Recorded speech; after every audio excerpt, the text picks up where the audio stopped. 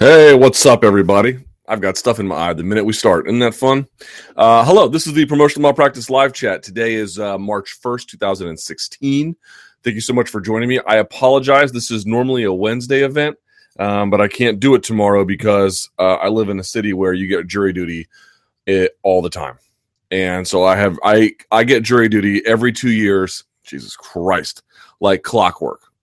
I mean, there may be like a month overlap, so I may go, 25 months or something, but I basically get it every 2 years. So hopefully tomorrow I'll go in there and say I don't know, insurance companies or donks, and they'll let me off, but could be a long slog. I don't know. We'll see. Anyway, here we are today.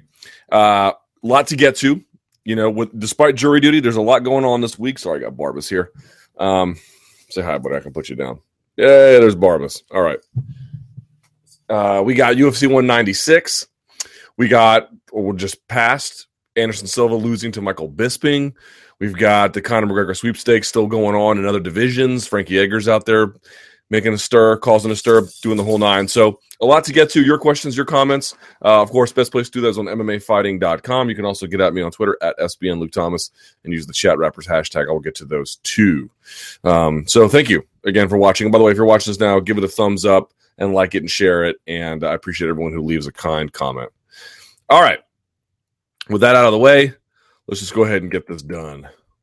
And by the way, you'll note, Luke, where's your diet soda? My sleeping problems have become so severe that I'm really, really, really trying to cut back on my caffeine. So I had coffee this morning. I'm just not prepared to give that up. But I am no longer, I would say I'm 98% done with diet soda for now. So I'm just drinking straight up mineral water. That's it. Not nearly as tired as I thought I would be midday, but maybe that's because I'm getting a little bit better sleep. All right.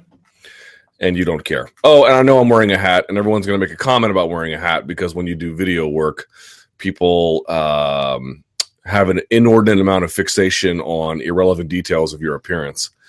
So I know you're all going to say something. I know you're going to say something. You don't really need to. I'm just wearing a hat because I feel like wearing a hat today, but such is life. All right. Let's get this party started. Let's see. Diaz. How do you see Diaz winning the fight if he does?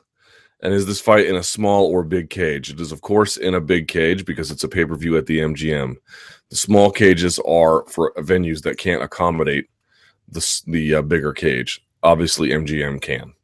So, I don't see him winning the fight, just to be clear. But I guess if he did, how would he do it? Well, like I said, there's only really one of two ways he wins fights. He either gets you at the end of his punch for enough to cause problems, or he catches you in his guard. There's really not a lot of other ways he wins. Not necessarily the biggest back taker in the world, not a takedown, top passing kind of guy. Doesn't throw a lot of kicks, doesn't do a lot of wrestling. His offense is kind of narrowed. The pieces he's good at are things he's very good at, but it's not a huge array of offense. So I suppose if Conor, sometimes he's like to live on his chin a little bit, but it hasn't really cost him because he doesn't do it too much. And a lot of guys can't make him pay for very long. So there's that. He does have the 2-inch reach advantage over Conor. He is taller. Punching up is a little bit more exhausting. But to me, it would require Conor McGregor making some kind of mistake. That or Diaz's boxing is so much better than we thought. I mean, maybe he'll go in there and box him out. I don't know. I have a hard time seeing that. I think the speed of McGregor is going to really give him problems, and then the angles. But we'll see. Diaz by 720 inverted hook kick. Unlikely. All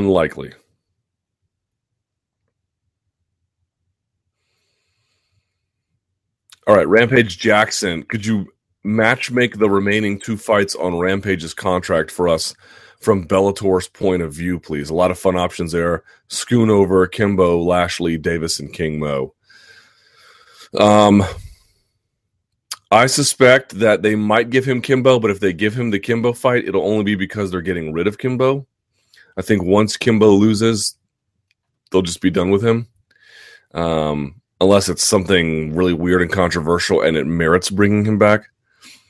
The Schoonover fight, I don't find too likely. Honestly, I think you might see the Tito Ortiz fight, believe it or not. I think that's the one that everyone crucified Rebney for, but that was probably the smartest call he ever made in terms of getting any attention for that product. So probably that one. What else could they give him? There's some decent fights. They might give him the Kimbo rematch, but it's going to be what it was the first time probably. So I don't know that would be the case. Maybe a fight with McGeary because they'll slug it out. They may put him in kickboxing. I don't know if that would cover the same kind of contract he's got, but yeah, I would suspect they're going to give him a name that you recognize and a name that can sell. Schoonover doesn't really sell. Lashley might, but that would be a bit of a wrestle fest. And Davis and Mo would, but that would also be too wrestle fest. I just don't think they know. I think they know that's not what they want from him, and I think he knows that's not what he wants. He wants someone who's going to stand up and trade with him. And McGeary will do that, and Tito Ortiz wouldn't necessarily do that, but the wrestling, his wrestling is not such a forceful thing at this stage of his career that it is the same kind of problem that you face, say, against Phil Davis or something like that, right? But definitely people were, it's interesting. People were like, oh, Bellator doesn't have to go the freak show route. And they were saying, look at all these guys, you could have headline shows. But they were just naming individual names. And what it wound up being was if you took them all down, you're talking about 2, maybe 3 shows. I'm responding to an individual tweet. And it's true they need to do those freak shows differently than they've been doing. I think we can all pretty much agree at this point. But Rampage is not so big at this point that you can just have him versus any donk. I mean, I guess you could do it. Wouldn't make the most sense. It would make much more sense. You get a lot more bang for your buck when you have Rampage versus somebody like, let's say, Tito Ortiz, that both folks know a lot. They have they're together from a certain era in history. They never fought. They almost did, and maybe it was poorly promoted with the 2 guys hitting each other with hammers on TNA. I don't know, but I suspect Coker could do a pretty good job of it, and Spike could do a pretty good job of it under different circumstances. So we'll see how that goes. I don't know that they're going to pick Ortiz, but just to suffice to say, you can't put, Rampage Jackson versus Christian Pumbu 2, and then expect that to be the same or, good enough as a headliner at this point. I just don't find that to be a particularly likely thing. And now, of course, Barbas wants to go. He wanted nothing but more than to come up here into the office, and now he wants to go because he's a traitor. All right. Rule changes in MMA. Luke, what do you think about the following possible changes to improve the sport of MMA? 1, 12-6 elbows are legal. With certain conditions still applied, right? You couldn't do it to the back of the head. I feel like if you legalize 12-6 right away, that would be a big problem. If you still did it to the crown of the head as if you were on your back and doing it, which is legal, right? 12-6 it's not this motion that's illegal. It's this motion with the force of gravity. So if you're on your back and you're doing this, it's not. But there are still portions of the head you can't hit. I guess all I'm saying is if they did it where they legalized it from a standing position, someone's trying to take you down. Right now you have to kind of arc it in. You have to come at an angle like this, like a quarter circle. I feel a lot of guys would abuse that rule, even though the changing the rule probably, if correctly applied, would be just fine. So that's my only worry. Is not that if people obeyed the spots on the head you couldn't hit, that 12-6 would somehow still be problematic. 12-6 is only problematic because I feel like it would lead to a lot of guys getting banged on in the back of the head from a takedown, and then referees not really doing the right thing about disqualification or warning or stopping the bout, and guys would end up losing or winning based on some really sketchy things. Now, I'm not saying that's a cause not to do it, but maybe there is, a slow rollout is worth considering. Any 2 fouls within a 10-minute period are an automatic point deduction. No, that's a terrible idea. Heel kicks to a kidney from guard are illegal. No. No gloves. No. I mean, I understand the point there. There's been some suggestions that just as football has become a more dangerous version of rugby because the helmets and the pads make one feel invincible, and therefore they clash into each other much harder. I understand that argument, and to that extent, maybe gloves, even the small ones that they wear in MMA, are contributing in the same kind of way. But it just seems like winning that argument with the general public, it's safer. We don't have any kind of padding protection on our hands, and they might be right, but how are you going to convince the public that that's true? Kicks, knees, and stomps are legal to the head of a grounded opponent. In certain particular cases, yes, I would okay with that. No, not the stomps. Stomps are just gratuitous. Kicks and knees to the head of a grounded opponent. In certain situations, yes. In certain situations. I believe, for example, if you shoot on someone and you get stuffed and you're still kind of on your knees, you should be able to fire one off to keep that guy honest. I believe that if guys get behind you and you put your hand on the ground to avoid getting kneed, you should be able to get kneed, right? I think those are spots where you're wide open enough. But if somebody is on the ground, I wouldn't want them being soccer kicked, for example. And so there's a lot of other scenarios that we'd have to play out and figure it out. But there are, I think, some cases to allow for knees to the head of a downed opponent. Non-title fights are gi optional. I would want that in like Bellator. I wouldn't want that in UFC. Title fights are gi only, and I definitely wouldn't want that. I want to ask this question last week, I thought. I was asking Wonder Boy, do you see him winning the belt in the near future? And of course, if you guys watch the Joe Rogan podcast, it was rumored that he's going to be fighting Rory McDonald soon, which is one of the few guys I could see potentially giving him problems. I have to say, his ascension was quiet until it came on with a roar against Johnny Hendricks. One of these guys who we thought highly of, but basically was like, will he ever be able to get the wrestling at a level where the wrestling question goes away, right? And I don't know if we have definitively, but we certainly did in that last fight. And I guess we'll see what Rory can do, or maybe Rory can, tie him up in the clinch or back him up enough where he can't do all that high-flying stuff. But I'll say this, at a minimum, he certainly seems like a championship caliber fighter at this point, no doubt about it. We know he's got the striking. He certainly seems to come prepared athletically.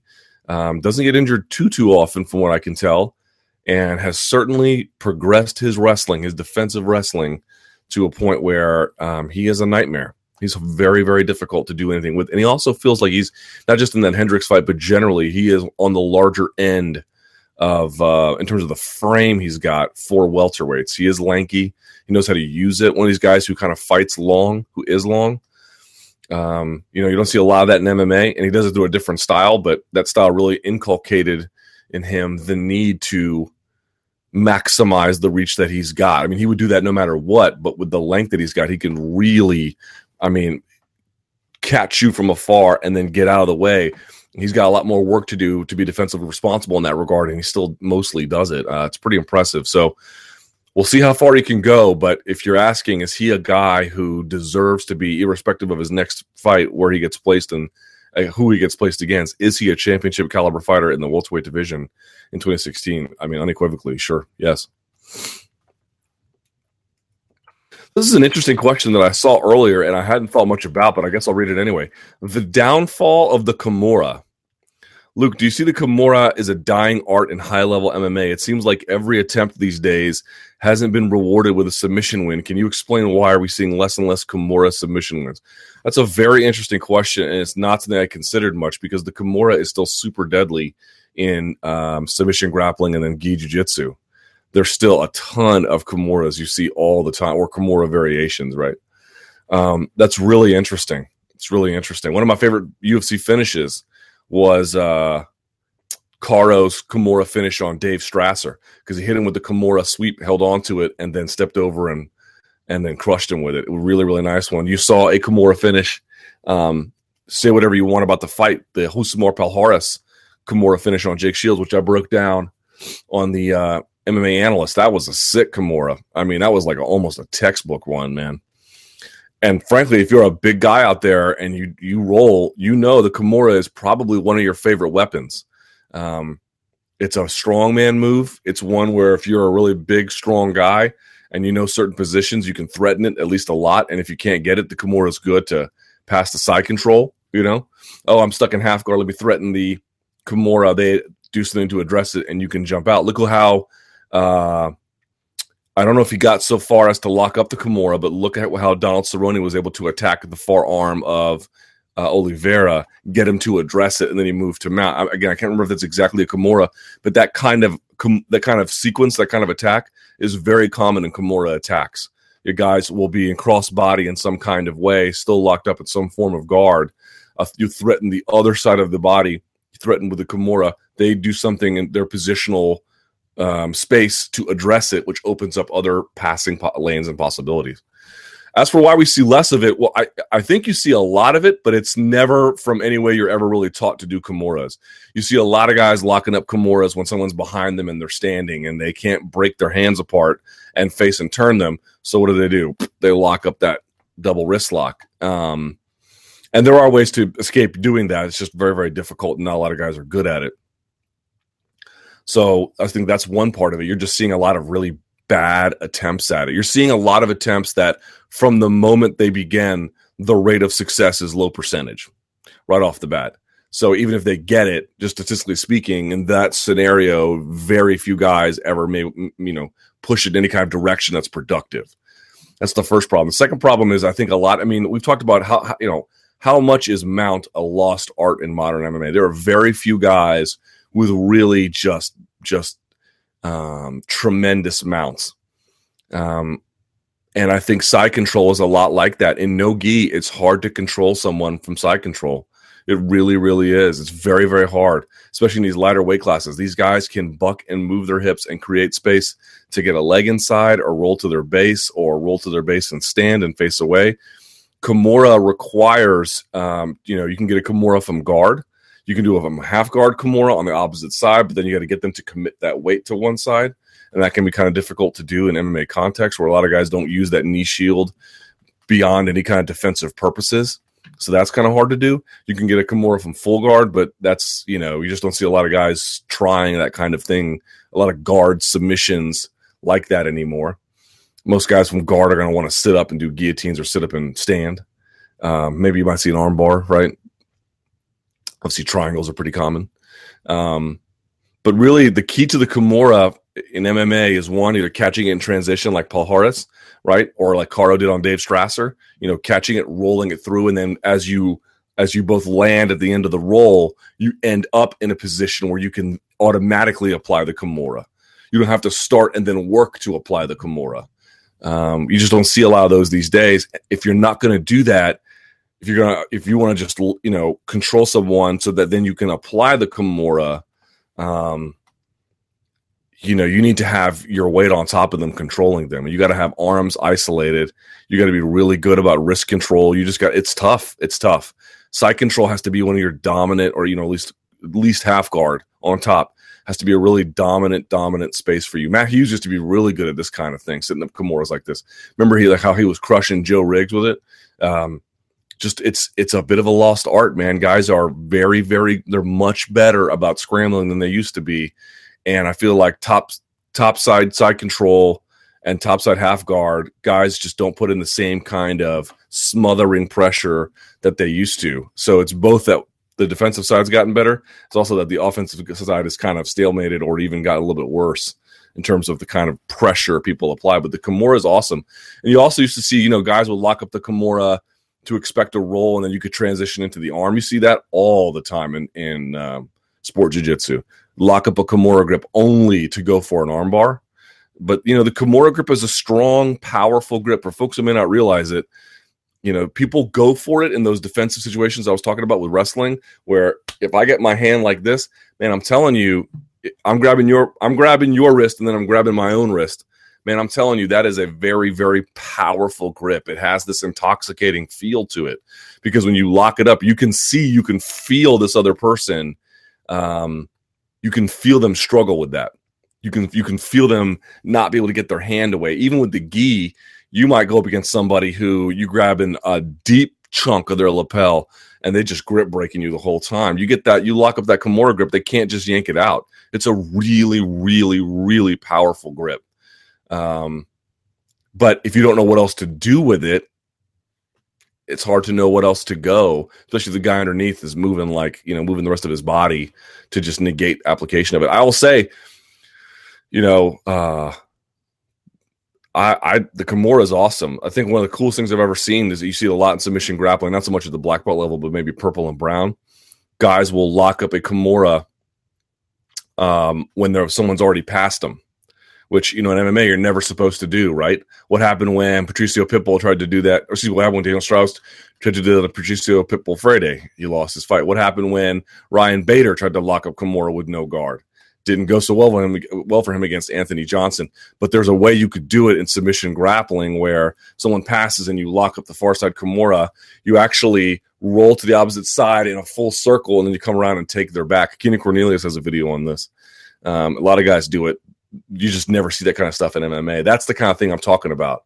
The Kimura is by no means dead in jiu-jitsu at all. There's so many things you can do with it and from it.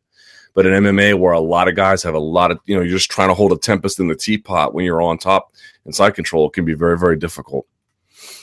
Next for Bisping. After his win Saturday night, who is next for Bisping? Rockhold Weidman winner, Jacare Belfort winner, Machida Hendo winner, Mousasi. Mousasi seems like a good choice. Machida Hendo winner. I wouldn't be opposed to seeing a rematch with Henderson. Jacare Belfort winner. That one seems a little bit closer to a title shot. And then Rockhold Weidman winner. I suppose they might give Bisping that. And none of those are bad. The Jacare Belfort one doesn't feel quite natural, but they're all pretty good, man. Someone says they would prefer to see Jacare versus Rockhold. Bisping fight Nick Diaz, right? He called out Nick Diaz on Twitter. You all saw that as well. So he's got some options. That win on Saturday really, really garnered him a lot of positive favor. And let me just say one thing about that win that I thought some of the fan response was kind of appalling. As you may know, when I'm live blogging the fight, I initially scored it 3 rounds, 3, 4, 5 for Silva, rounds 1 and 2 for Bisping.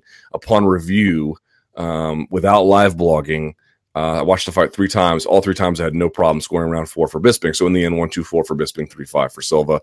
We can get into debates about whether round 3 should have been a 10-8. Under current scoring criteria, that's really not the case. But I understand your point. If it should be. Okay, we can have that debate separately. And I try to explain to people, watching a fight while you're live blogging and trying to judge is like driving while texting. Maybe you don't have an accident, but it's not the best way. You need to judge openly. Of course, when you judge correctly and unobstructed, without any obstructed view or distraction, you might get a different result on a rounds or overall. And of course, that was the case with me, which I don't think is in any way controversial. I think most people should understand that.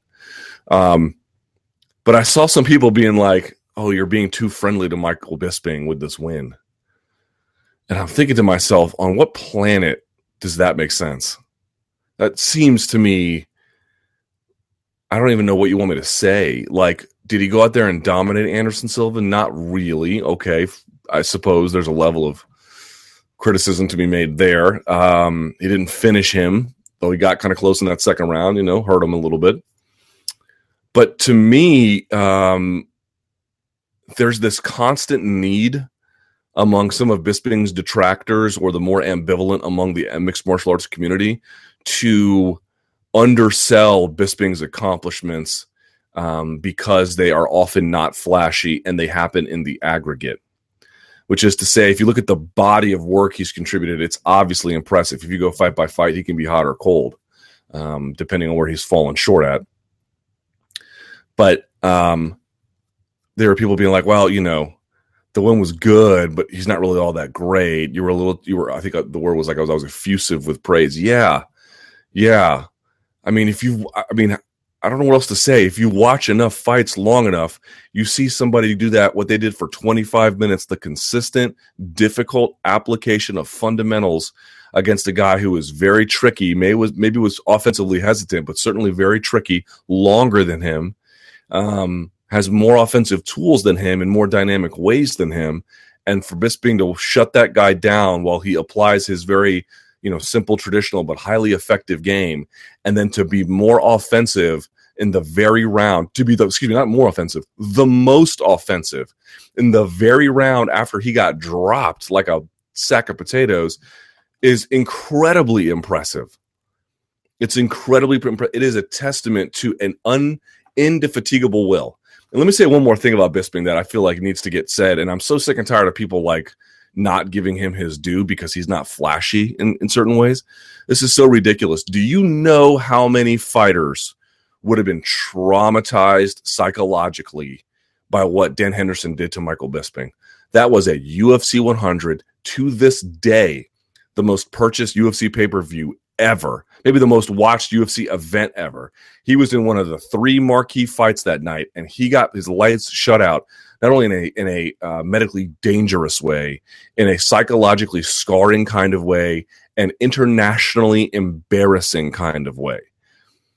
And the guy rebounded. Now you contrast that with the kind of win that the kind of loss that Ronda Rousey had, and I understand her positioning. I am in no way judging her for her results and the way she feels. They seem to me entirely human, but she got straight up traumatized by what Holly Holm did to her.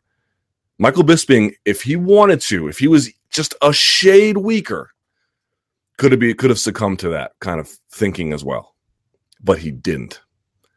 And every time he came up short in a split decision loss, and every time he got stopped with strikes, he never stopped running his mouth, and he never stopped believing that he was capable of more. Whatever else you want to say about Michael Bisping, he was not offensively hesitant. He took command of that fight the vast majority of the time. And for a guy to have suffered that kind of loss and to show no real psychological scars that impact athletic performance is a miracle. It is a miracle. You take it for granted because guys like Michael Bisping make it look easy. Let me assure you, it is not that easy. Exhibit A, Ronda Rousey, and many, many other guys. David Loiseau against Rich Franklin. Guys who can sometimes take it is worse when you take a really long, prolonged beating. But Ronda Rousey didn't make it outside of 2 rounds. When did Michael Bisping get stopped by old Dan Henderson? I believe that was in the 2nd round, too. Let's see. He was getting, I don't think it was a beatdown in that same kind of way, but it wasn't good. And that knockout was vicious. When was that? Let's see. Yeah, round 2, 320 of round 2. And that was a title weight eliminator. You know what he did after losing to Dan Henderson? He came back and he stopped Dennis Kang with strikes. Michael Bisping doesn't get nearly the kind of credit that he deserves because his game is a little bit meat and potatoes-ish. But it's a Wagyu beef steak, and it's, I don't know who has great potatoes. I guess Idaho potatoes, whatever. That's what that is. I can't believe that people have the audacity to say, well, you're just a little too kind. It was a workmanlike performance. Yeah, against Anderson Silva, who admittedly is a lot older, but is still a super tricky opponent. And to do that at age 37 after all the setbacks he suffered, including major, major, vicious, brutal, widely known and viewed knockouts, and you're up here talking like he should just be fine, like he just lost a game of tic-tac-toe, lesser fighters, including guys who you think very highly of, would never be able to recover from something like that. We never talk about Michael Bisping's resilience here. We always talk about the fact, well, he sort of stayed relevant. He stayed relevant because he's ironclad here. He has had belief in himself when you have dismissed him, and I have dismissed him time and time and time and time again. So if I'm out there praising Michael Bisping for showing what appears to be virtually no psychological effect from a knockout that would have potentially ended the career psychologically of very good fighters you respect, but maybe aren't as mentally tough as him, fine. Guilty as charged. Say whatever you want. I'll never take that back. Ever. We don't ever give Michael Bisping the credit for that kind of thing. And yeah, there are other guys who have shown that kind of resiliency. Vanderlei Silva comes to mind. Guys who are just old war horses like Melvin Manoff comes to mind, although he's a little bit hesitant at this point. But there have been a lot of guys who can't hang like that at all. A lot of guys can't even get into the game for much less than that, who you think are tough. So, sorry if I think highly of Michael Bisping this far into his career, just getting in Anderson Silva's face, backing him up, landing on him repeatedly, And not that in and of itself is remarkable. And then doing all of that after all of the setbacks, all of the injuries, all of the age. Look at his eye. It's a show. And having a brutal knockout. You've got Ronda Rousey crying on national TV. You got Michael Bisping giving the finger to Anderson Silva. So you keep underrating him, and you keep telling yourself that he's just whatever. He's okay. No, there's no need to really praise it because he didn't do a 540 kick. Come on, man.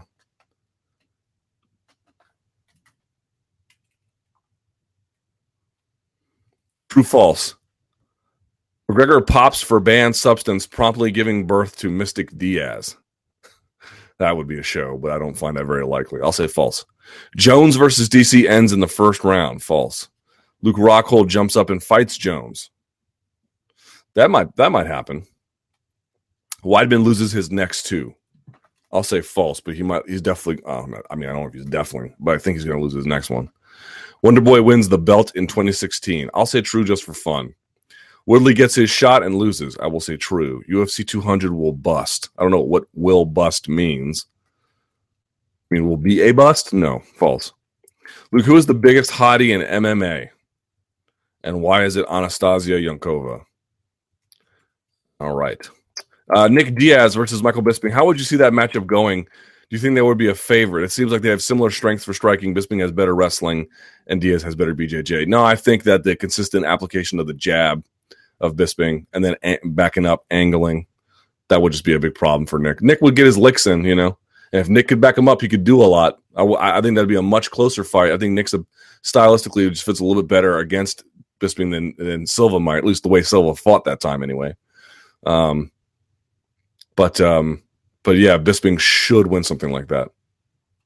But, he's not all that good. I mean, he can only beat Anderson Silva and probably be favored to beat Nick Diaz, but he's not that good.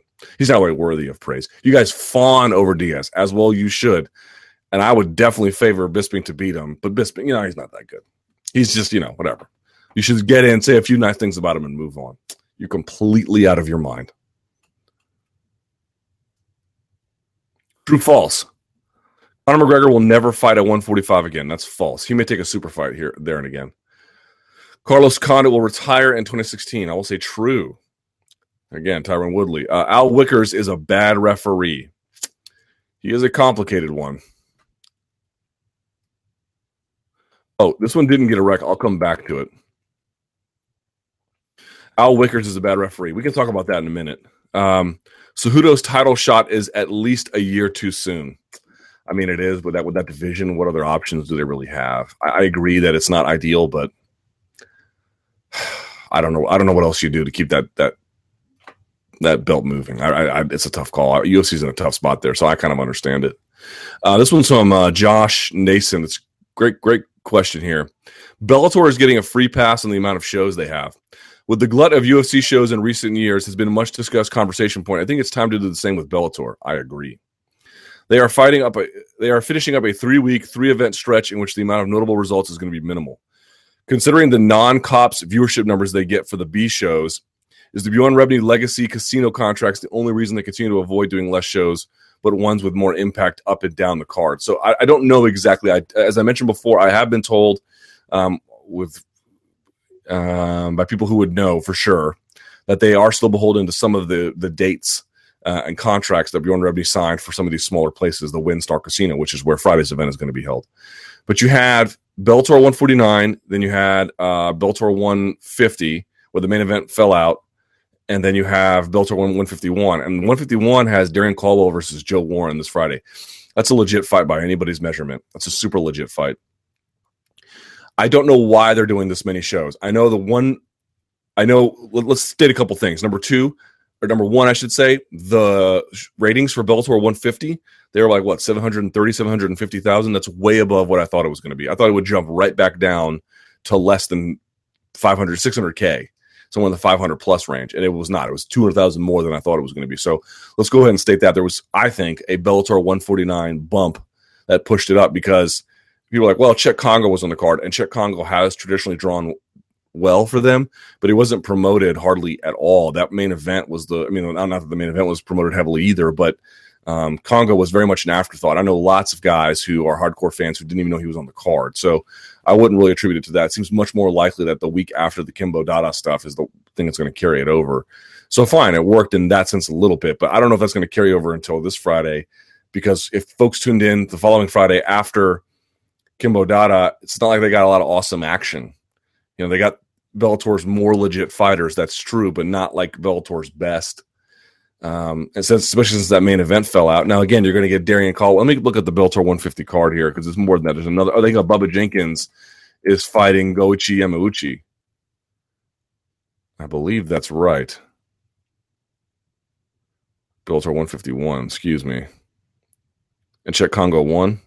Yeah, I guess David Rickles and Kendall Grove are on there, but not against any names that anybody knew. 151 has Warren versus Caldwell. Fernando Gonzalez, you may remember him from the Dynamite shows. Yamauchi versus Jenkins, and then Joe Timinglow versus Sirwan Kakai. That's an okay card. It's not great. There's two interesting fights on there. The Jenkins-Yamauchi fight and Warren-Caldwell, I think, are great fights. I'm really interested in those. The rest I could give or take. And then Neiman Gracie's on the prelims. But so this is my point. Like, I don't know why they're doing so many shows. But if you're doing 3 shows back to back to back, and you can't justify, let's see what the ratings come out for Bellator 151. But if they're less than 600,000, then you clearly wasted an opportunity. If Warren versus Caldwell can't pull more than the station average, then what was the point of doing it other than you had to in that particular way? We've talked about the fact that if you're going to do these big shows, man, make it worth it. Make it worth it to everybody. And if that means you got some dry weeks, well, it means you got some dry weeks. But I think what the lesson of 2015 was, number one, fans will tune into more MMA than we think they will. I think, certainly the saturation claims that I make, I still stand by a lot of them, but the appetite for MMA fans is pretty wide. Okay, fair enough. But I think the bigger point is that if you punctuate with huge events, fans are very forgiving of some of the lesser ones. It's when the big ones aren't all that big, and there's not much of a separation between that and the little ones. Now, there are a lot of factors that go into that. Do you have the stars to pull that off? But if you got 3.3 million people to watch the Kimbo versus Dada fight, that's your moment to shine. That's your moment to shine. And maybe, I understand that part of this whole conversation is just about raising awareness for Bellator, but are you just trying to raise awareness for the brand name? Or are you trying to raise awareness for the brand name and then give people a clear sense of what the product is? Because at this point, if you have to ask yourself, what is the Bellator product? It is an alternative to the UFC that has some of the best fighters in the world, but not many with a bigger name, and it's fights that are fun, designed to draw in the casual audience. That's what that is. Okay, fine. That's what you are. That's great. But it's not like separating things out is a clear ratings winner. It's not clear to me that putting Warren versus Caldwell 2 weeks after Kimbo versus Dada is the optimal way to make this product succeed in the way that you envision, to grow the talent from the ground up. We'll see what the ratings come out to. Maybe I'm wrong. Maybe it's a good way to do it because it comes before UFC 196 and there'll be buzz about it. I guess we'll wait and see. And if it is, I'll get in this chat next week and I'll say I was wrong, just like I said I was wrong about the ratings for Bellator 150. But part of me just feels like they're not as open to the oversaturation argument because MMA doesn't hinge on their success in the same way that it does for UFC. I mean, I don't know what happens to MMA, for example, if UFC goes away. It seems to me a lot of this goes away. The industry just becomes less than what it used to be. I don't think this is likely or anything. I'm just saying if Bellator goes away, that's not good, but it's not nearly as consequential as if the UFC went away. So arguments about whether they're presenting their product in the optimal way is, I think, a much more important debate to be had. But certainly, I don't understand the need for doing 3 shows in 3 weeks unless this third show somehow is a rating surprise and is a hit. True, false. Conor McGregor will never fight again at 145. We've already been over this. Carlos Condit will... Oh, we already went over this. Jeez.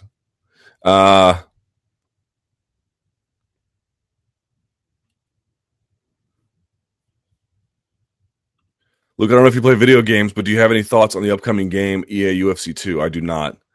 There's been a big marketing campaign for the game. All I know are the hilarious glitch videos. Do you think these projects are profitable to the UFC? I'm sure on some level it's profitable. I mean, they're certainly not splitting into the revenue with their fighters, right? They can't be losing that much. But I don't follow video games enough to know whether this franchise is particularly profitable.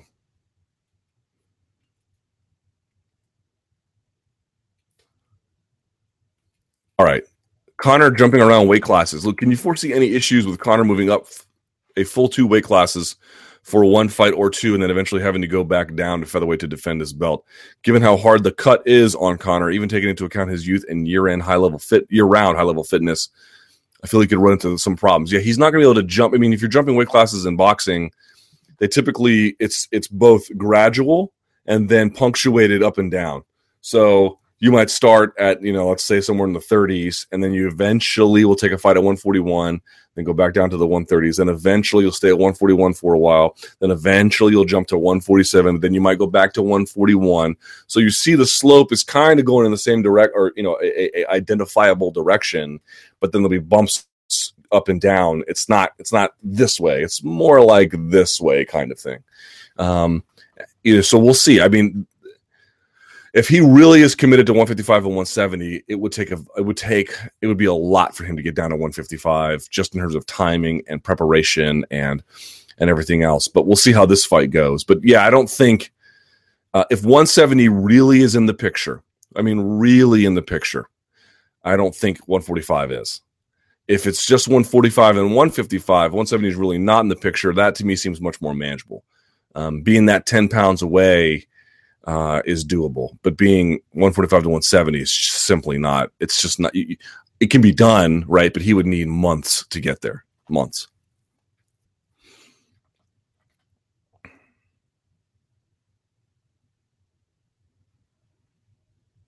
What would be your finishing move if you were a video game character? What would be my finishing move if I was a video game character? I would just lecture someone until their ears bleed, which is almost what I do now. Who does McGregor fight at the UFC 200? Lawler for the welterweight title, RDA for the lightweight title, Edgar for the featherweight, or other, GSP maybe. I think if GSP comes back, it might be him, but if it's not, I'm thinking RDA, because they kind of already made that. They can sell that. They have now Conor has ammunition to talk about him. So there's a salesmanship angle to it. It's still, as from a meritocracy standpoint, as viable as ever, right? I think we can all agree to that, especially if he just dusts Nate Diaz. So for me, it's going to delay the welterweight thing. Plus, they might want to put Stephen Thompson on there, and they may want to have, Conor do his lightweight thing while Lawler defends the title. Maybe if GSP comes back for that, so they can have 2 title fights on there, or whatever the case they want to do. So I don't think the welterweight thing is likely, but I don't rule it out. I think the likeliest one is probably RDA.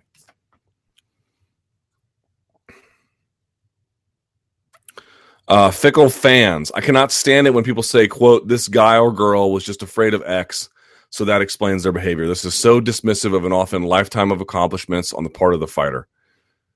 Is there going to be any point where the fans of MMA will accept that guys just seem to get hurt from time to time? No. Or that they don't want to simply roll the dice on changing 10 plus years of work in 2 weeks? No, there will never be a point where people are understanding of that.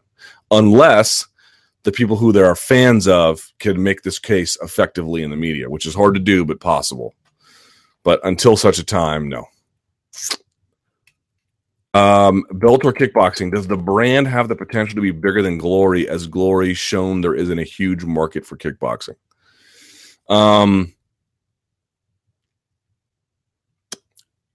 We'll see. I don't really know what to make of Bellator kickboxing. I don't have an opinion one way or the other. I'm not down on it. I'm not up on it. I'm just curious to see what they're going to do with it and what it looks like. I think in the early going, it's not going to be potentially all that big. Over time, it might get that way. Coker's going to promote it in the way he has promoted Bellator.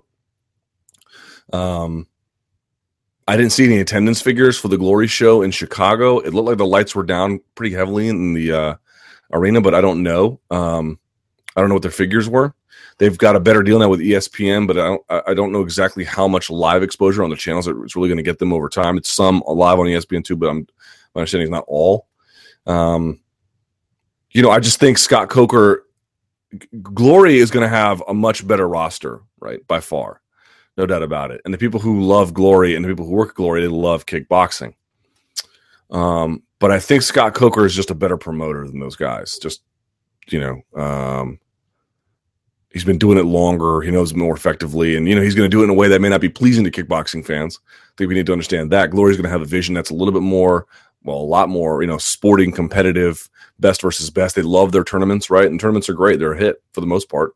In certain ways anyway. But it's just two competing visions. Glory is going to be very much sport first, ranked guys, fighting ranked guys, not a lot of gimmicks, virtually no gimmicks about what they're doing, which isn't to say they don't make mistakes or they don't have their own oddball fight from time to time. Every promoter goes through that. But it's going to be very much like, Rebney promoted MMA versus Coker promoted MMA and what that looks like and what that does for the product. Whether or not that'll make the Bellator brand bigger than Glory, I don't know. But whether that might mean that there'll be some Bellator kickboxing events that, really capture our attention in ways that maybe some Glory fights haven't, I think that's very possible. If they can book Mike Tyson in a gimmicky fight, that would do tremendous ratings. But that's something that Glory would never touch because Mike Tyson's not really a credentialed kickboxer. Why would they go there? So, look, I think it's two alternatives, right? If you like the purity of meritocracy in sport, and you want to see the best fight the best for the most part, right? I mean, Glory doesn't have a stranglehold on everyone either. There's Kunlun out there, and guys have open contracts, and whatever the case may be. But that's generally what their product is. You're going to get that with them. And if you want something that's a little bit more off the beaten path, that's a lot of attractive women. That's what they appear to be signing, and maybe bigger names in different kinds of fights. You're going to get that with Bellator kickboxing, and I guess they're going to try and bring up their own people as well. So we'll see how that goes. Yeah, good question. Glory 27 main event. Luke, I was wondering if you could give your take on the Glory 27 main event. What are your thoughts on Al Wicker's refereeing? Was Marcus as guilty of clinching and sweeping as Levin? What did you think of Levin and his team decision to just walk out? Yeah, I did see that. Boy, that was bizarre. So here's what I would say. A lot of different things. Do I understand Al Wicker's not taking 1 but 2 points from Artem Levin? Yes. At the moment he takes the second point, Marcus is this way and Levin is gable gripping with his gloves. So people were saying, well, they clinched the same amount. They definitely clinched enough that you could have warned Marcus or taken a point from Marcus as you could have taken a point from Levin. But if you're asking me who clinched more, it is definitely Levin clinched more overall. Both guys were guilty of it. Both guys were guilty of it to a degree you could take a point from both, but that doesn't mean they were equally guilty. That's still Levin was doing it more. Moreover, if you go back and you watch their Glory 21 fight, Levin was doing it all the time. All the time. And for folks, I keep saying this, Glory kickboxing is not Muay Thai. There is no clinching in Glory. The only clinch you can do is a one-handed clinch. You're not even supposed to do a two-handed clinch. And if you do a one-handed clinch, you're supposed to do a one-handed clinch, throw a strike, and then let go. This wrapping up that they're doing was so excessive on both of their parts. But over the course of that fight, it was much more, Levin doing it. But I thought he could have warned and taken a point from Marcus when Marcus threw Levin out of the ring. So it's not that Levin doesn't have a point. He does. Like it was just uneven who was getting the points. But both guys were guilty, but Levin was guiltier. Wicker's, I don't know. And he took too long to wave that fight off. Once Levin turned his back and was like, he should have just waved it. He kind of waited and was like, fight. And then did it again, like, fight. So I think the real way that should have been handled was both guys should have had a point taken first before Levin had a second point taken. Because maybe if both guys have one taken, we don't get to this point. But I also didn't think that when Levin was thrown out of the ring, that should have been an 8 count. That was a mistake on Wicker's part. Wicker's been refereeing a long time, but I don't know to what extent. I can't say for sure one way or the other. I met the guy. He has the strongest grip I think I've ever felt on a human being. He's a nice guy. This was the same guy who was refereeing that bout, the amateur, essentially unregulated bout in Wisconsin, where one of the guys from the Rufus Sport team was killed. So there's a question to be asked, I think, about to what extent he's been getting some refresher courses. Now, maybe he has. I don't know. But I think that's something I'm wondering a little bit about. To what extent has he had to maintain any kind of credentials or certification quality refereeing as his career has progressed? A lot of these guys, they get tenure and they turn into like Supreme Court justices where they don't have to justify what they do all the time. They can just sort of, I have tenure. I don't need the refresher course. I've been doing this for so long. Turns out a lot of them need a refresher course.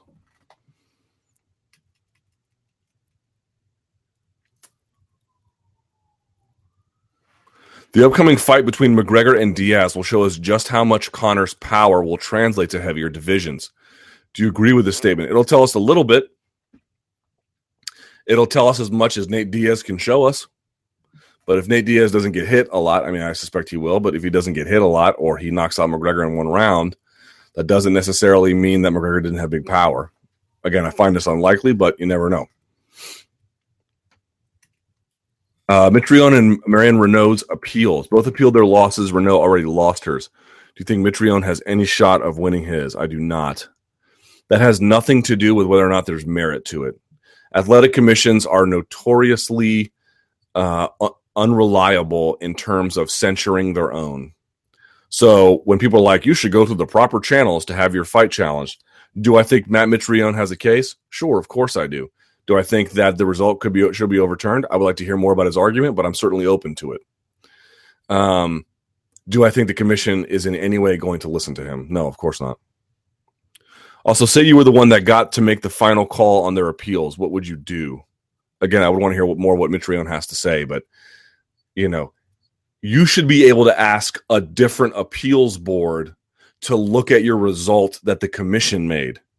You shouldn't have to appeal to the commission, because I don't trust these commissions at all to do any kind of self-review or internal peer review that in any way is substantive and helpful. So this idea that you should write a letter of appeal to the commission for what? I mean, the commission in Brazil did one once for the Drew Dober fight when it was so egregious. And they had basically no choice. They were under heavy pressure, and they could just make up rules because they don't have a defined code.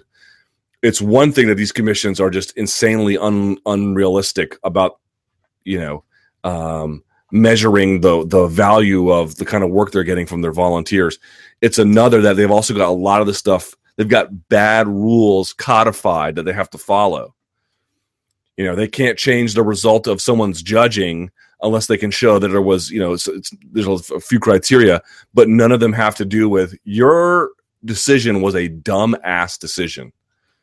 There's some states that will do that. Jersey's done that, for example, I think after a Paul Williams bout. But what most state commissions will tell you is if we can't determine that there was an arithmetic error that would change the result, like who won, who lost, or some reason to believe that there was some collusion or a score was given for reasons unrelated to what happened in the bout, right? Some sort of unethical act. What they basically say is whatever these jokers saw counts, because they'll come up with some unbelievably cockamamie excuse about what they saw, which we saw in the Marion Renault fight. 30-27, Ashley Evans Smith over Renault it is comically inept. Someone who looks at fights and doesn't know what they're looking at. And I think that's a lot more common than fans want to admit amongst fans, amongst judges, amongst refs, to an extent among journalists, even among fighters to some extent, believe it or not. Now, for different reasons with fighters have a certain bias, right? Teammate, friend, person. It's less about what a technique is or isn't doing. It's more a matter of interpretation. And theirs are usually a little bit more grounded than anyone else's, but even they are not exempt from making, outlandish conclusions. But, 30-27 Ashley Evans Smith over Marion Renault is the kind of scorecard that's like, you know what that is? That's like saying, that's like going to get a haircut and saying, I would like you to just shave my head with a one guard and do nothing else. And then they go in there and then they write, I like to fart on the back of your head with the razor. That's what, you'd be like, I didn't ask for this. This is so not what you're supposed to be doing. Or, just shaving your eyebrows or something. It's just somebody who does not know what to do. Period. Hey, I need you to drive down the street, and they crash into the first tree they find. That's what that is. Hey, I need you to go pick up my dry cleaning, and instead they set fire to your house. That's what that is. And yet, what did that commission say? That's just what they saw. Well, I'm afraid to tell you that you have judges who need to see an ophthalmologist and then retire from doing this forever because they can't do it. I would love, truly I mean this, if I could start a podcast. How good is this idea? If I could start a podcast where I got to talk to judges about the dumb-ass decisions they've made in fights, like if I could just talk to Adelaide Bird, and just go through, and I bet if you heard them explain, what I bet you would say is there'd be a couple of instances where you'd be like, okay, I can kind of sort of see that. What I bet there'd be a lot more of is you putting your hand over your mouth because you could not believe the words coming out of their mouth. I bet you. There's a reason they don't talk to the media. There's some good reasons and there's some bad ones. But one of them is they just don't want to have to answer to anybody. They're volunteering their time. The commission is not paying them a whole lot. Let's not really rock this boat. How about this? Let's just not hold MMA if you're the UFC in Pennsylvania until you un-F that operation. Because if you're expecting the promoter to promote at the highest level and the fighters to fight at the highest level, you as officiators need to officiate at the highest level. And in Pittsburgh, Pennsylvania, they can't do that. They can't even officiate at a level below the highest level. They can't even officiate at 2 levels below the highest level. And they've put in a system to make sure they never have to be accountable for their incompetence. So enjoy that, Pittsburgh, and enjoy that, Marion Renault, even though you shouldn't have to. Alpha Cat, if she returns anytime soon, who do you think she should fight? If Rousey returns, I'd love to see a rematch, maybe a fight against, the winner of Nunes Shevchenko. That'd be kind of fun, Meritocracy. Lately, it seems a lot of people are complaining that the UFC is based less and less on merit, and of course, by merit, they mean skill or ranking. But isn't the UFC the ultimate meritocracy? The fighters that attract the most people should get paid the most.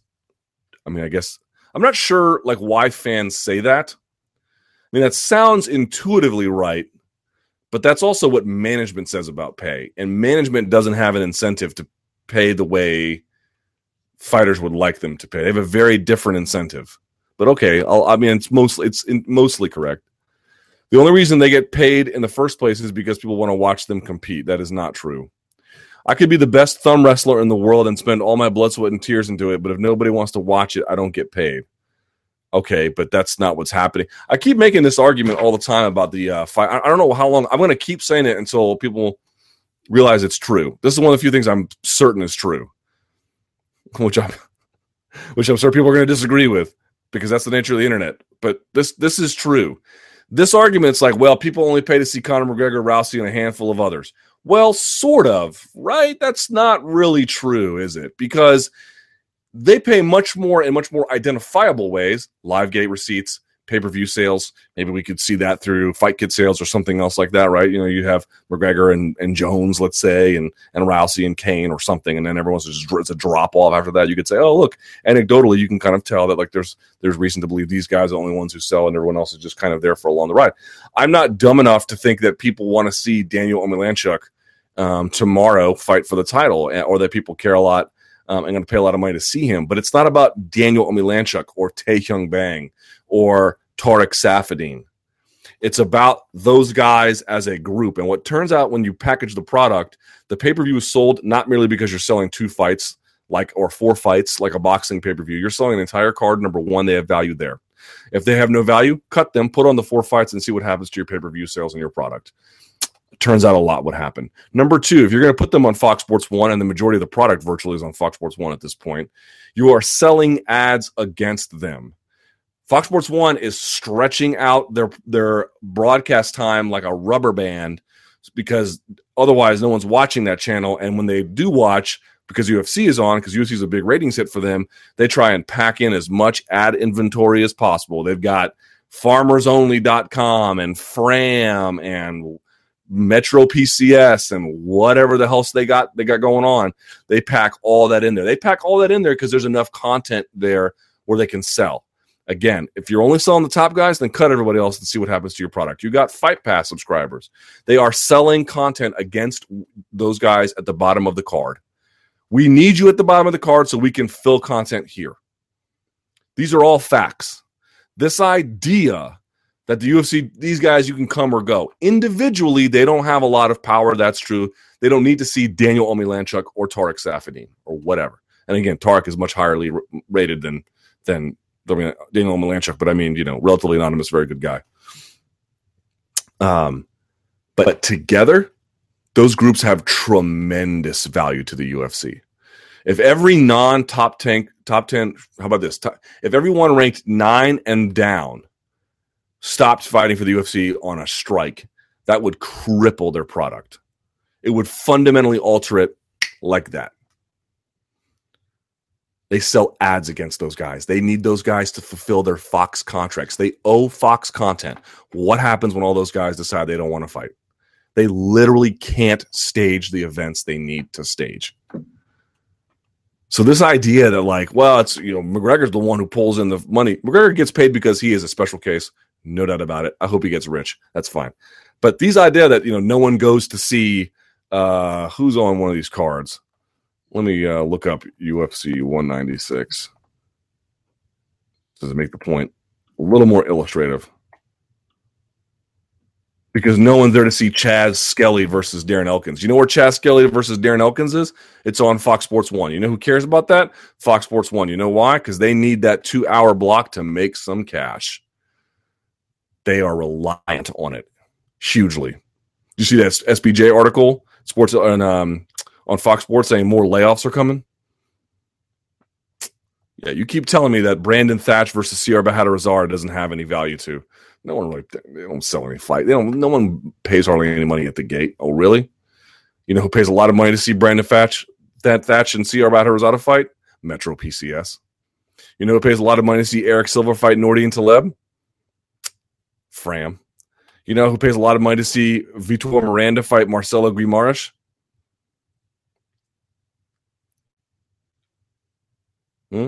Nas. Just go through the list. Those guys, they're real interested in seeing them fight.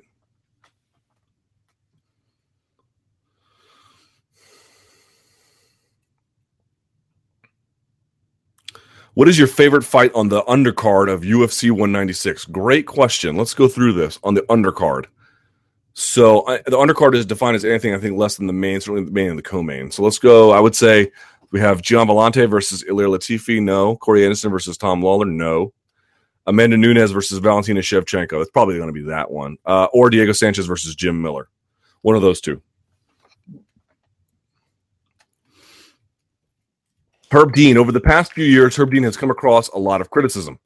Since the second Barral-Faber fight, it seems that he's been part of a lot of controversial fights and moments.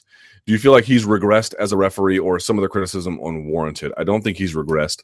People forget there's a famous fight that he, epically botched and no one ever talks about. It is... Oh, was it... I'm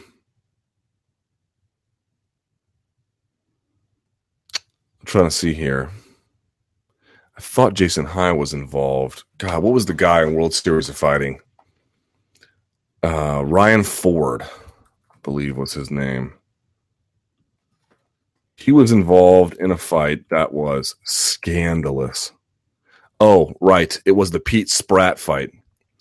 Go back and watch his refereeing of the Pete Spratt fight. Ryan Ford versus Pete. We're talking epically bad refereeing. Unconscionably bad. So no, he's definitely not gotten worse. He's gotten much, much better. I'm not saying, look, he said some things yesterday about why he didn't stop the Bisping Silva fight in the third round, which I thought made a lot of sense.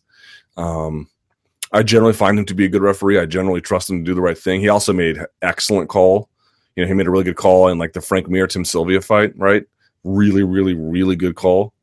He's made a lot of good calls. Bad calls always stand out more than good calls because bad calls we feel like change the result of fights, or make us feel like the result that we got is somehow illegitimate. Good calls rarely do that, so they stand out more. But he did say something about that Weidman Rockhold fight. Because I guess Ariel asked him yesterday, why didn't you stop it when it was pretty clear nothing good was going to happen to him? He's taking a beating. And what Dean said was I didn't see him quit in the fight, which I believe, and that they were short on time. If he can make it to the bell, I'm not going to end it, which I think is the right way to think about it. Although there's a case to be made that that's not what the rules call for, because you're not supposed to pay attention to the clock. But I'm glad that he ignores that. But when he was the part everyone's really complaining about, there was only a few seconds left. No, Rockhold was in mount nearly a minute. I remember you can go back and look at the Monday Morning Analyst. There's a point where Weidman was getting beat on real bad, and there were 30 seconds left in the round. 30 seconds left of a torrential downpour, basically, of punishment. He had every cause to stop that fight. Now, I'm not complaining about that because I thought that the right guy won, and what wound up happening was, as a result of Dean's non-stoppage, there was no quarter for Weidman to say the referee interfered, which I just don't want guys saying in title fights. One of the reasons why the Holm versus Rousey fight's so great is because you can't say anything about that fight. I mean, no referee intervention, judges didn't botch it, no one got kicked in the groin, lost their mouthpiece, nothing. You just got beat, period. End of story, clean.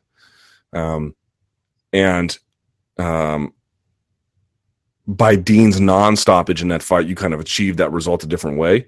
But he was entirely justified in stopping that third fight. And for him to be just a few seconds left. No. At the 30-second mark, he is still taking a whooping. And he let that go for 30 seconds more. Come on, man.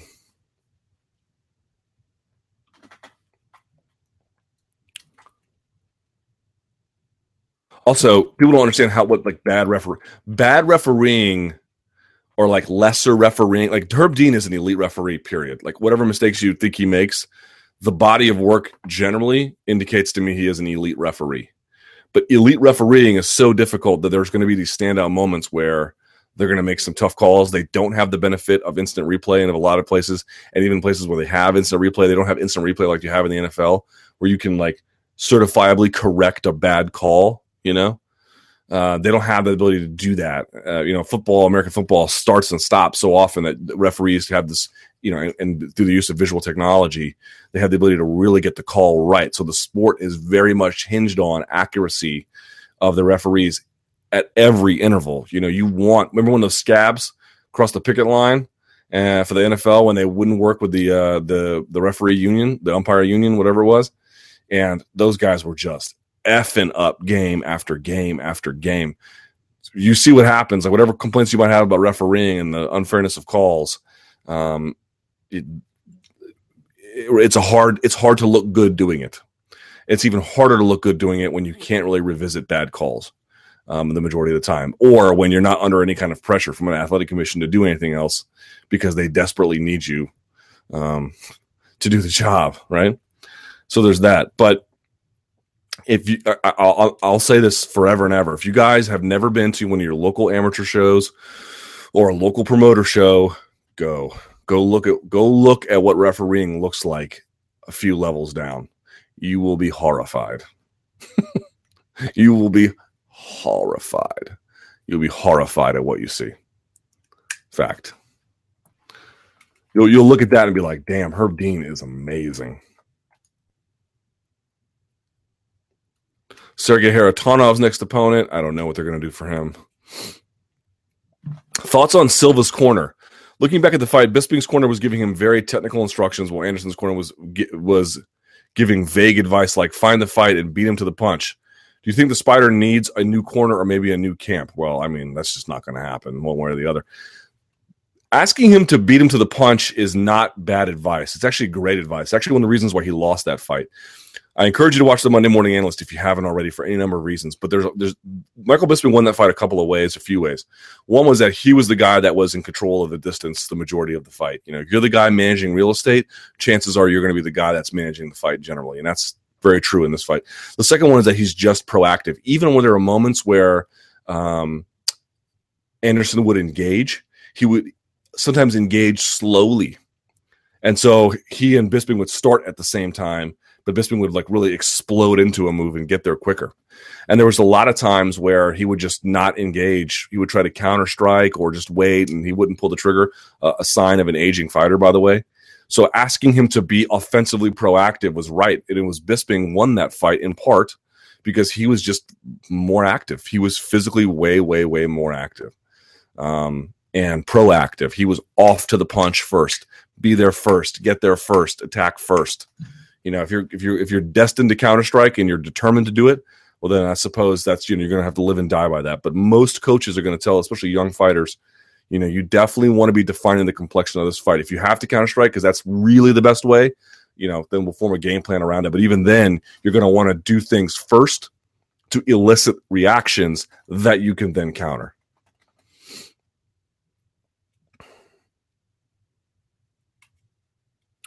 Someone's asking about the SB Nation long form issue with Daniel Holtzclaw. Y'all know I just can't touch that with a 10-foot pole. Uriah Hall versus Silva. What is next for Uriah Hall and Anderson Silva? This looks like an entertaining matchup. Yeah, you could do that. I wouldn't be opposed to it. Two guys have a problem pulling the trigger, though. I wonder how that would look. I don't know. That might be a worse fight than you think.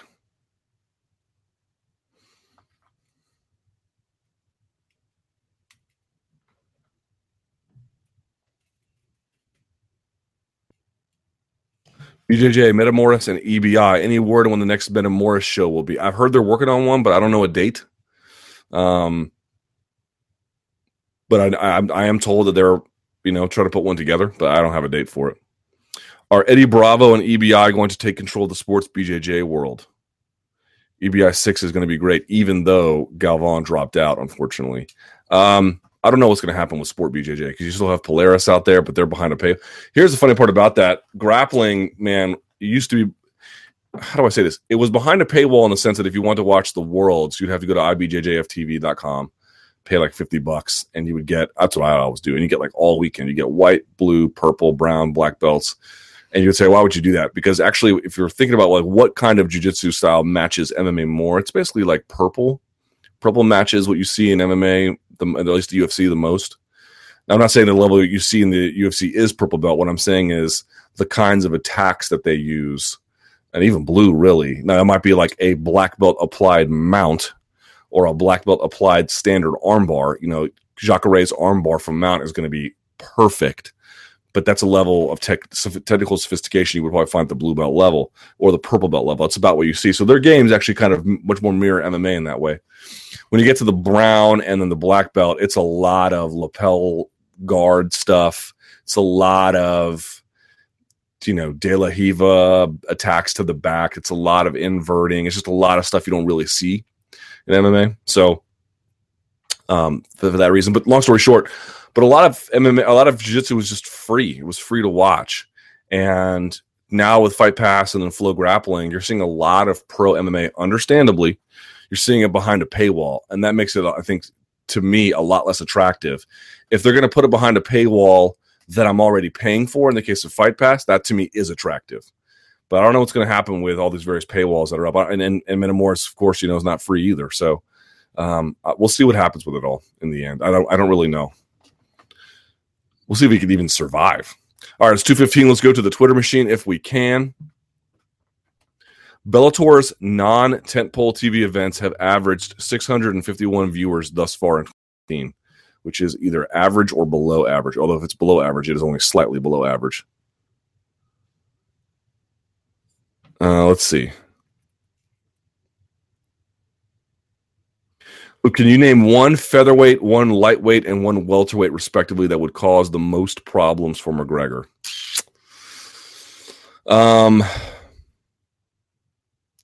Some might say Edgar. I'm not sure how much I believe that, but okay, there's a case to be made there. At lightweight, if we're saying non-champions,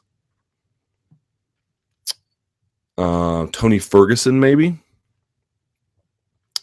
And then at welterweight, man, there's some tough guys. Stephen Thompson, maybe. With Silva showing signs of slowing down, if he is not able to finish like he used to, will interest in him diminish? Slowly, but yes. Truth is, you got Kimbo Slice out here, 43 years old, and that's a different reports. Redskins to use the franchise tag on Kirk Cousins. About to say, if they were going to use the transition tag, I was going to have a conniption fit. All right. Passions for fighters we like dies hard. Now, I don't think they're ever going to cut him. He'll probably retire in the UFC.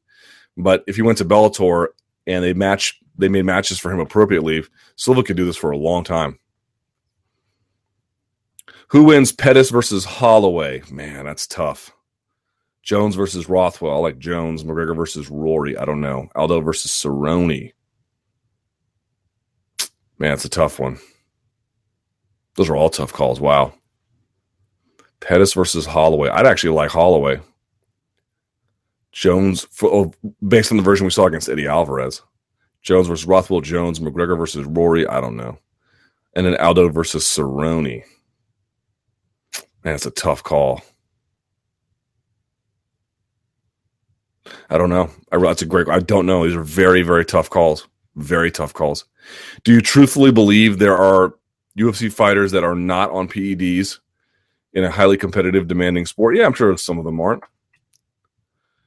Why have the majority of Asian fighters in the UFC failed to reach the top? Is an Asian champion realistic? It is realistic, maybe perhaps in the smaller weight classes. But, I mean, you have a couple problems. There are some strong wrestling traditions, certainly out of Japan and Korea to an extent, but not out of China or many of the other Asian countries, Vietnam, Laos, Thailand. You are beginning to see some world-class operations set up in other places outside of Japan, and even Japan has had a decline in world-class operations. The gyms just aren't there anymore to produce the same guys, the same quality of guys. You are seeing gyms like Evolve, for example, but even then they farm in a lot of guys, and they can only take a lot of guys who are by the time they're already in their 20s trying to learn how to wrestle. It's just very, very difficult. Places that are going to have elite athletes from wrestling are just always going to do better. Generally, you're going to get your Conor McGregors for sure. You're going to get your, wrestling's not strong out of Brazil, but you're going to get a lot of strong fighters out of there too. But for now, that's really the dominant paradigm. And again, you have strong wrestlers coming out of Japan and to a lesser extent Korea, and you have good judo, but judo without the gi, it's not the same kind of thing for the most part. Rumors are that Nick Diaz might next be for Bisping. I don't know if there's any rumors. There was people on Twitter talking about it. Once his suspension is lifted, are you in favor of that? Sure. It'd be a fun fight.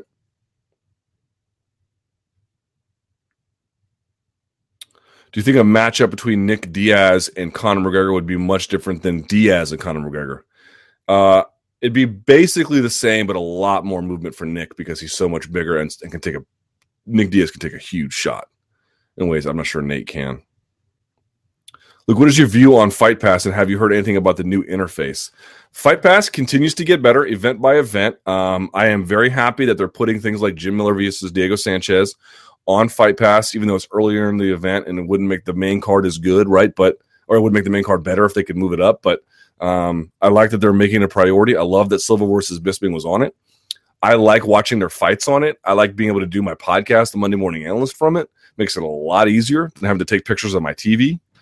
Which kind of sucks. So that's kind of fun. I like watching fights in slow motion, which they allow for. I like the Fight Pass product.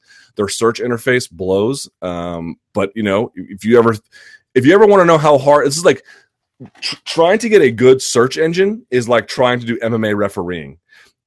You take Google for granted. Go use Bing. Go use Yahoo. Go use Alta Vista. Or what at northernlights.com or whatever, and you'll realize, wow, these search engines are doo-doo. Google is just so much better. But really, it's like not only is Google better, Google's the only one that's even like worthwhile.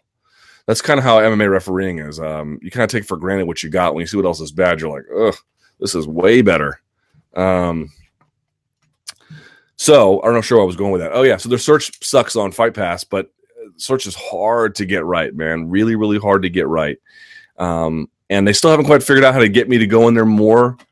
I never just go in there and leave it open. I wonder if they had if they had running channels, that like programmed channels with like content hosts and live programming and Dan Hardy breaking down fights every Wednesday at 3 p.m. or something. That would be really cool. Get me to tune into Fight Pass more often and just leave it open rather than, because what I do normally today is in my office, I just leave on Sports Center, or I'll put on Fox Sports 1 occasionally. And I just leave it on in the background just to make sure I'm hearing sports news and to see if any UFC news makes it. I'd like to be able to do that with like Fight Pass, just leave it on because there's channels running with something that is current and important and helpful. Could you discuss the third round of Silva Bisping? Should or shouldn't it be a 10-8 under the current rule set? Under the current rule set, there is no argument to make that a 10-8. That doesn't mean that we shouldn't change the scoring criteria to make that more accurate. And clearly say what happened into that third is better than what happened in let's say the first round for Michael Bisping. And yet we score those the same. That to me seems a little bit weird. I'm with you. But under the current rule set, that's definitely not a 10-8. A near finish by itself is not a 10-8. Maybe it should be, but it's not. Do you think Matt Mitrione will get his loss to Brown overturned? Almost no chance, which makes me upset, but I don't see it. True or false? Anderson should fight on the Brazil card on the 14th of May in a 3-round contest. Sure, true. What will be the bigger X factor on Saturday? Conor striking? I mean, that's not an X factor. Or Nate's BJJ. Diaz has only 30% takedown accuracy. It's Nate's BJJ. Like, the X factor doesn't mean... The X factor is like the non... Like if you add up all the obvious factor, the X factor is the other one, right? It's the non-main points. You have your main points, then your X factor. So the main point would be Conor striking. I think that's going to be what decides it all, really. True false. Dada 5000's performance and health problems will affect somehow the expectation promotion on CM Punk's debut. That's a great question. I don't think so in terms of the promotion, but maybe after the fact. If he looks really bad after the fact and hangs on long enough to look bad, right? If he goes and just loses quickly, people will say, whatever, who cares? But if he goes in there and finds a way to hang on and just looks like garbage the whole time, or, looks like garbage just long enough to create a bad impression, there might be. How can a guy with a 0-3-1 in his last 4 still be ranked 6? My recommendation is to give up on the rankings as a measurement of achievement. True or false? The loser of Jim Miller, Diego Sanchez should really consider retirement. Sure, true.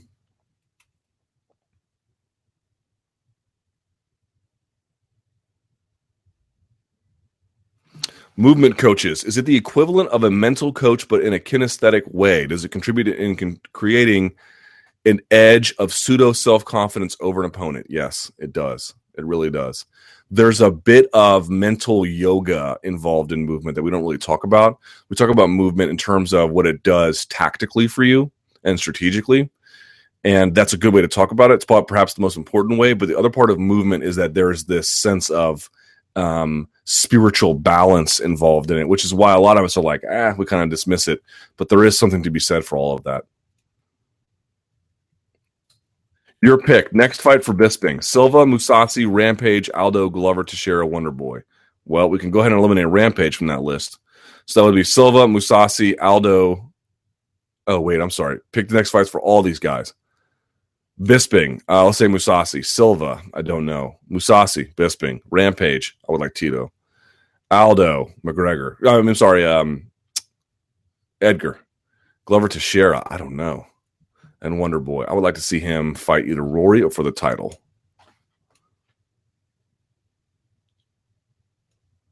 What is currently worth more to fighters? A title fight or a McGregor fight? Depends on the fighter, but I'm going to say more fighters would care about. The dude's got 3 weight classes calling him out. I mean, seems to me like that's obviously a priority for some of these guys. Would you consider shaving your facial hair for good if that meant you'd have to face the pain again? Boy, that's a great question.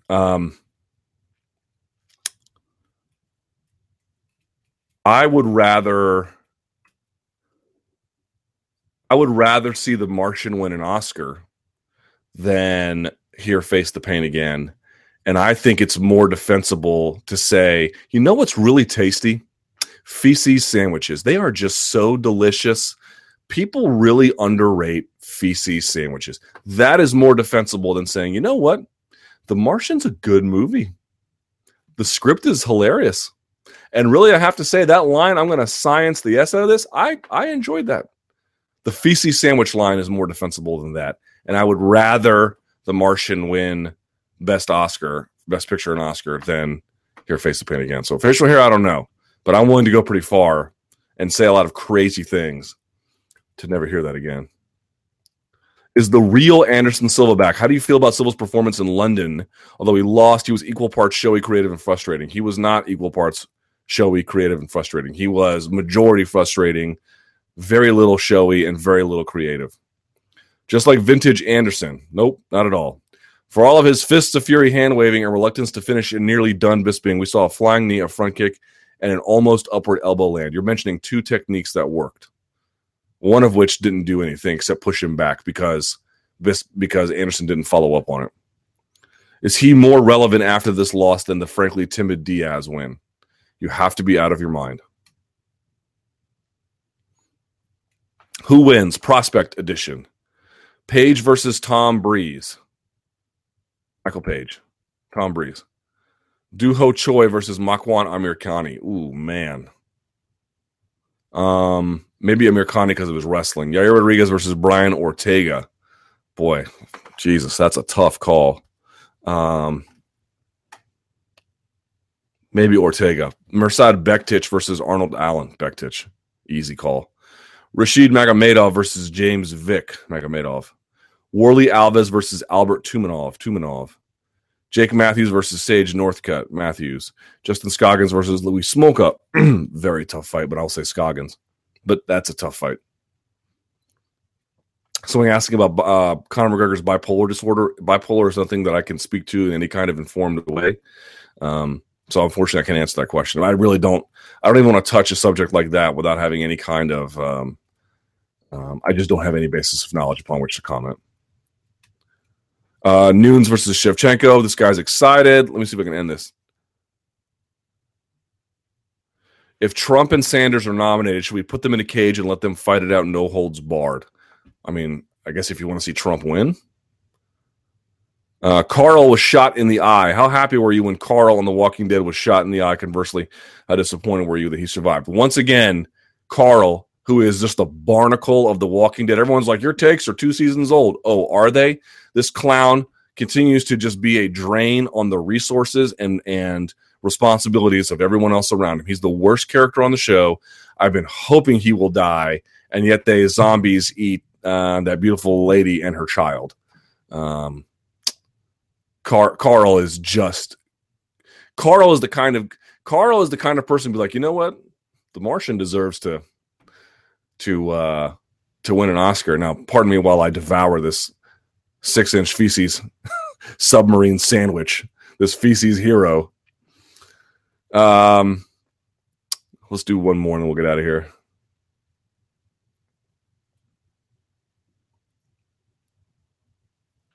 One more, quickly.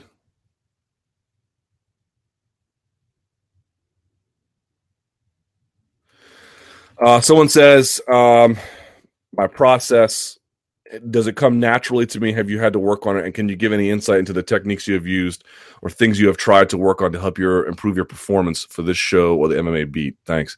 If you mean like answering questions like this and doing this kind of thing, it is a very simple response that I will give you. The more you do it, the better it will be. This is simply, people ask me, why do a chat over like another podcast or calling fighters on the phone? Like, what's the point of doing a chat? Well, one, it's interactive to an extent. Two, I like using the video platform. So there's other reasons like that. But really, at the core of it, like what it's about is that I like the idea of having to stay up on as many topics as possible to keep your mental sword as sharp as possible, so that you can always, to the extent possible, try to connect all the dots, try to have a level of general literacy about what's happening before you, and have the ability to speak about these things as a function of recall. Obviously, there's going to be a level which you'll never meet, but the more you do it, the better you can get at it. There's something to be said for people who can think on their feet. There's something to be said for people who, I'm not suggesting that I'm in any way exemplary in that regard, but I'm certainly trying. It's a priority for me to try. However far I get, you can judge. But there is, having mental nimbleness has value across a variety of other exercises and things you'll do in this life. And finding an exercise where you get to do that every week is really, really good for you.